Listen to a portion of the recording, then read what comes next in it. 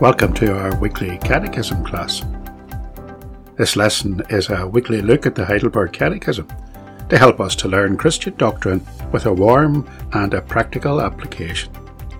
Every lesson has an accompanying study guide. The web link to find that guide is in the episode notes.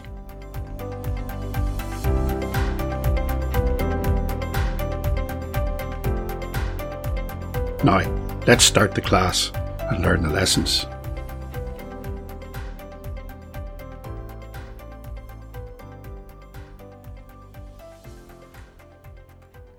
Welcome to our Catechism class.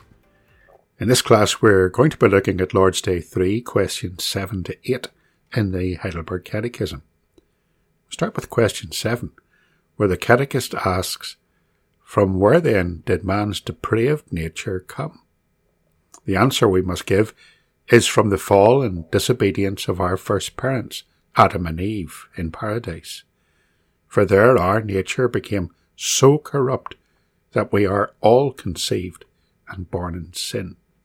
So in this class we're going to look at the fall of man and the ongoing consequences that have resulted from it.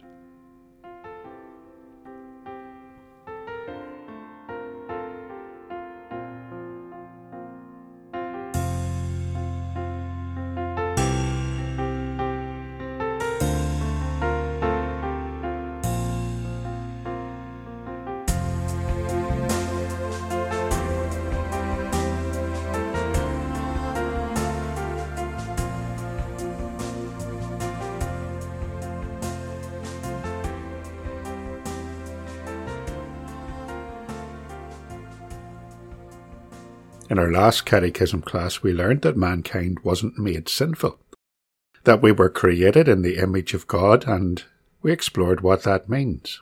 But in Ecclesiastes, Solomon wrote in Ecclesiastes 7 and verse 29, "Lo, this only have I found, that God hath made man upright, but they have sought out many inventions." So what happened to make creatures made with such dignity, the very pinnacle of God's creative work, into miserable, guilty sinners, responsible for destruction and rape and war and murder, theft and slavery? God had made us perfect, made us pleasing to Him and made to bring Him glory. But there was a test, a simple enough matter. He planted a tree. It was known as the tree of knowledge of good and evil.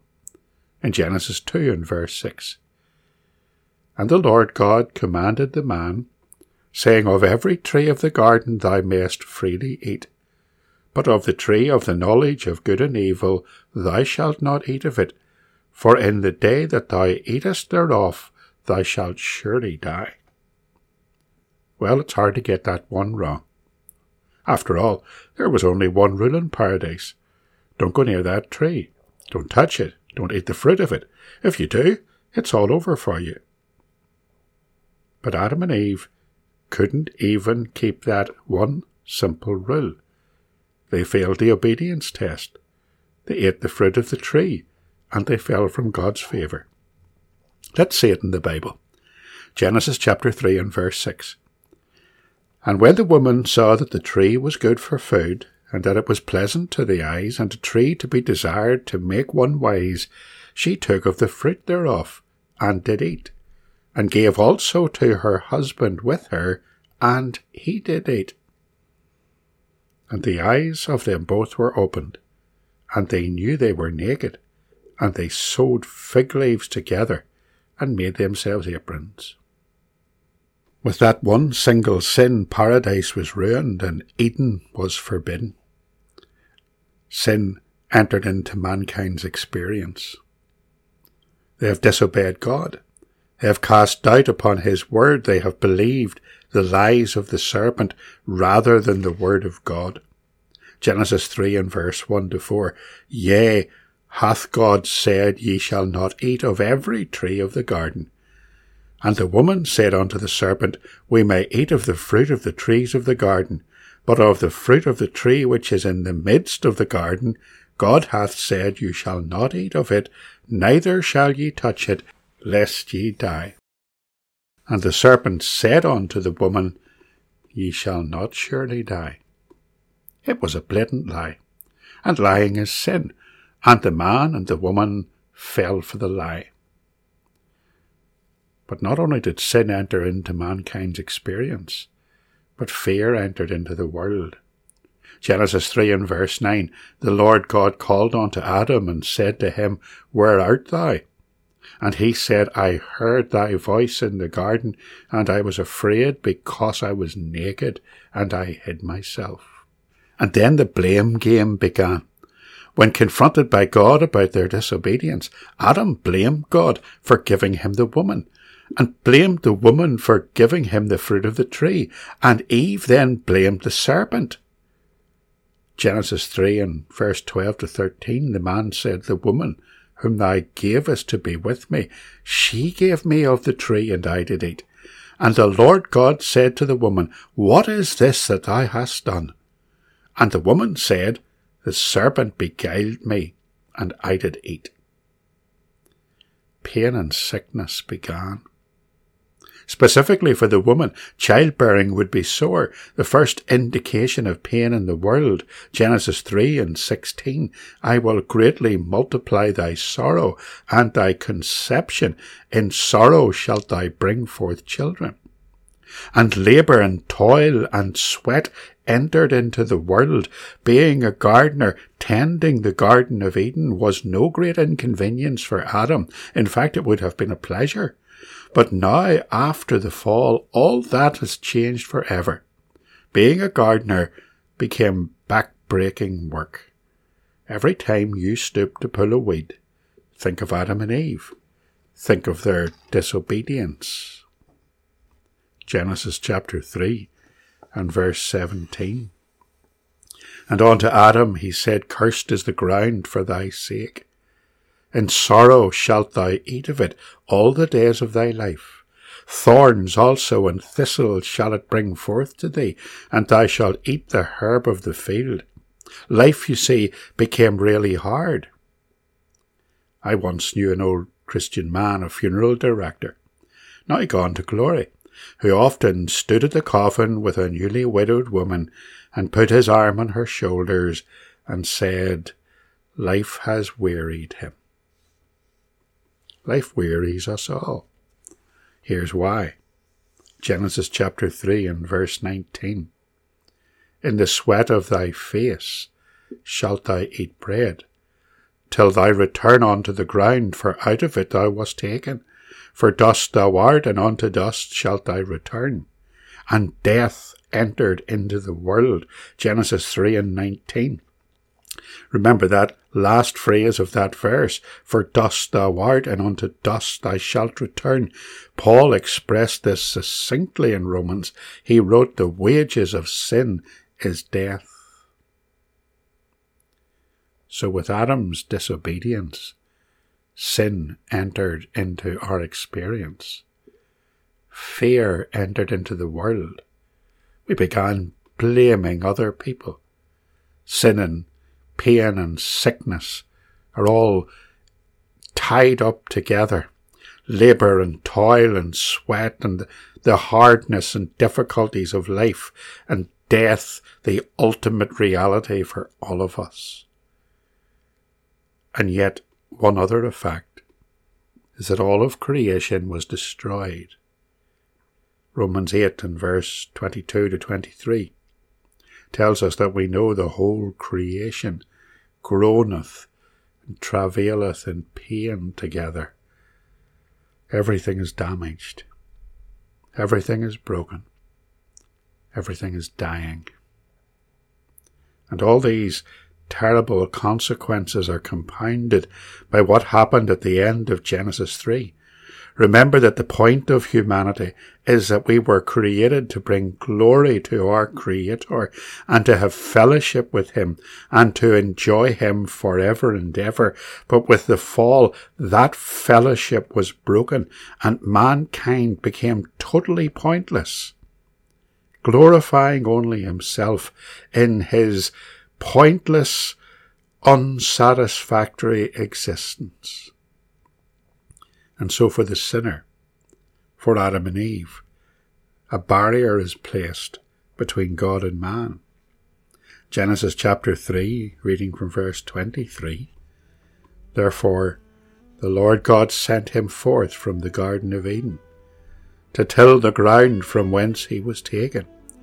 So he drove out the man, and he placed at the east of the Garden of Eden cherubims, and a flaming sword which turned every way, to keep the way of the tree of life.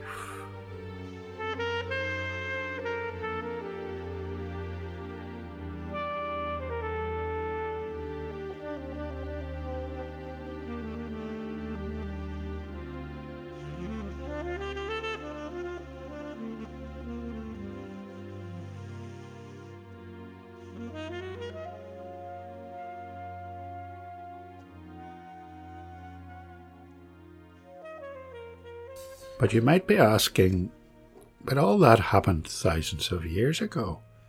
What's that got to do with me? Romans chapter 5 and verse 12 helps us. Paul writes there, just as sin came into the world through one man, and death through sin, so death spread to all men, because all have sinned. Now, before we go any further with this, let's be sure about one thing. Adam and Eve are historical. They are our historical first parents.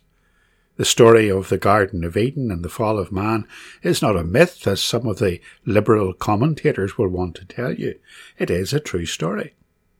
Nor is it symbolic. I know that there are some who will say that Adam is symbolic of the whole human race, that we are all Adam to some extent, and thus Adam's experience is my experience. None of those theories are true, and all of those theories fall far short of the biblical teaching on the fall of man. Adam and Eve were real people who really did fail the test. Because of that, you and me are related to Adam, and aren't we so like our parent? We've inherited the characteristics of Adam. We've inherited his sinful nature. How could that happen?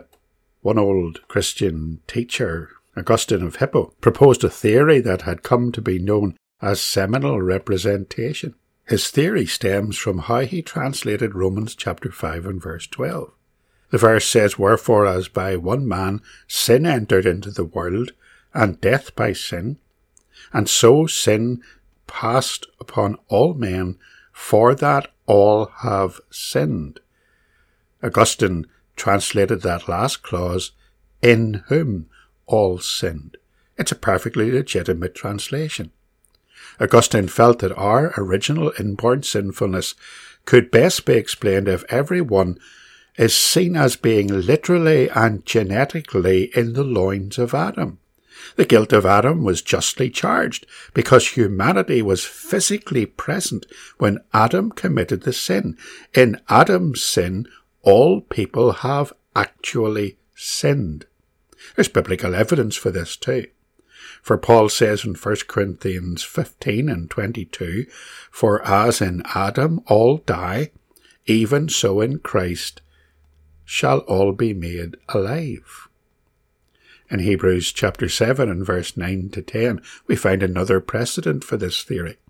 There it's written, "And as I may so say, Levi also, who receiveth tithes, paid tithes in Abraham, for he was yet in the loins of his father when Melchizedek met him."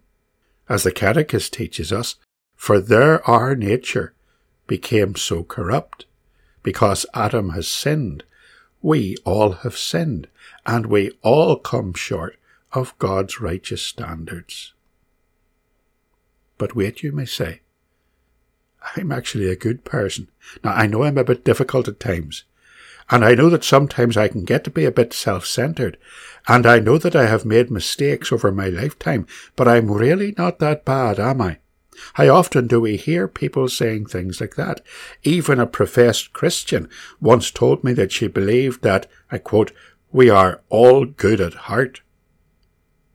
But we're not, are we? The sinful nature that we have inherited from our father Adam is often described as total depravity. It's not that we are as utterly sinful as we can possibly be.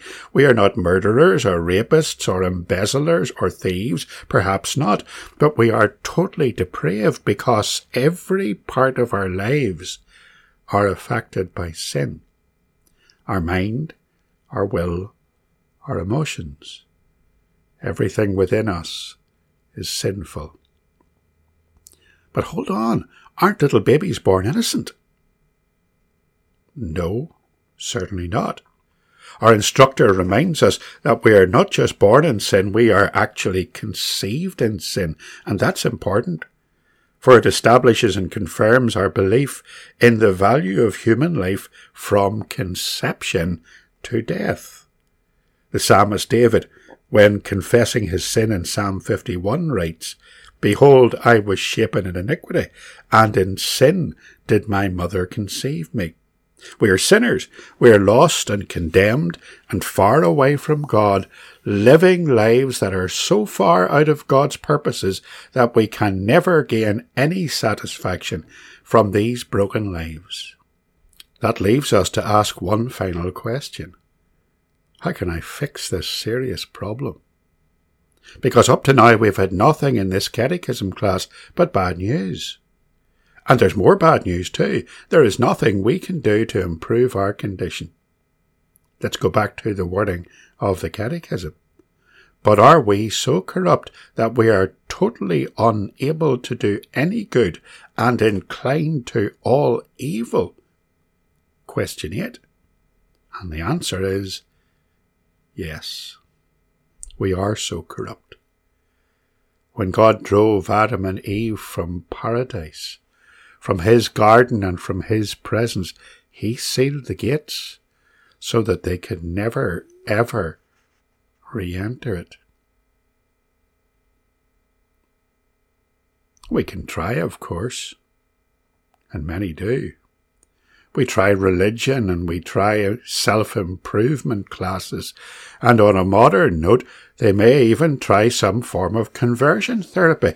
None of those things will work, though. They're futile. But thankfully the Catechist doesn't leave us in such despair.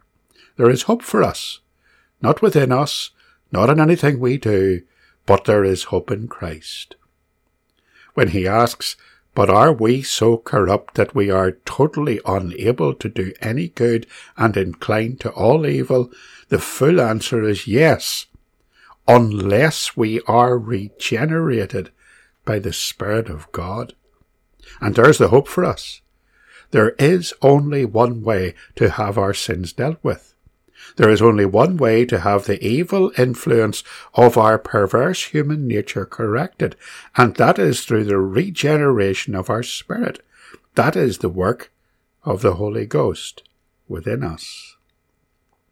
Just as we were made in the image of God, we must be remade in that image, so that God's image in us is repaired and restored. The Lord Jesus talked about this as being born again. John chapter 3. There was a man of the Pharisees named Nicodemus, a ruler of the Jews. The same came to Jesus by night and said unto him, Rabbi, we know that thou art a teacher come from God, for no man can do these miracles that thou doest, except God be with him. Jesus answered and said unto him, Verily, verily, I say unto thee, except a man be born again, he cannot see the kingdom of God.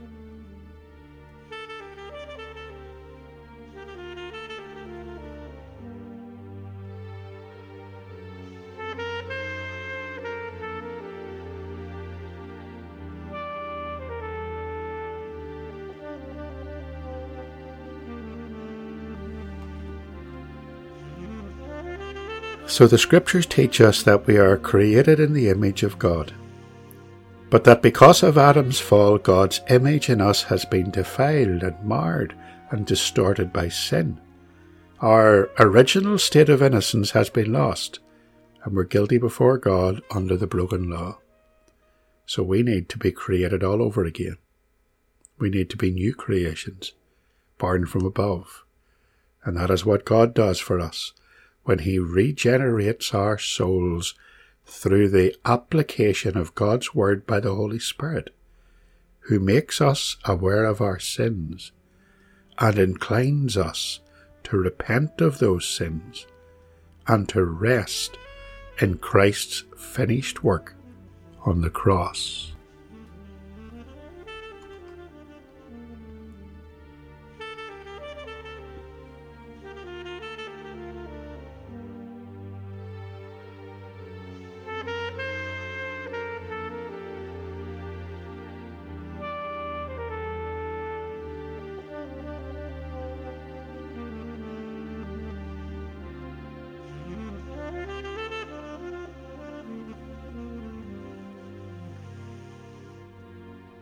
If you've enjoyed this catechism class, why not join in? There's a Heidelberg Catechism discussion group on Facebook, and you'd be welcome to join and leave any comments that you would like to leave. Meanwhile, listen to our other podcasts. Listen for Table Talk. We're finishing our eschatology series with the next edition. And listen to our history podcasts also and learn something more about church history. I'm Bob McAvoy, and you've been listening to the Semper Reformata podcast.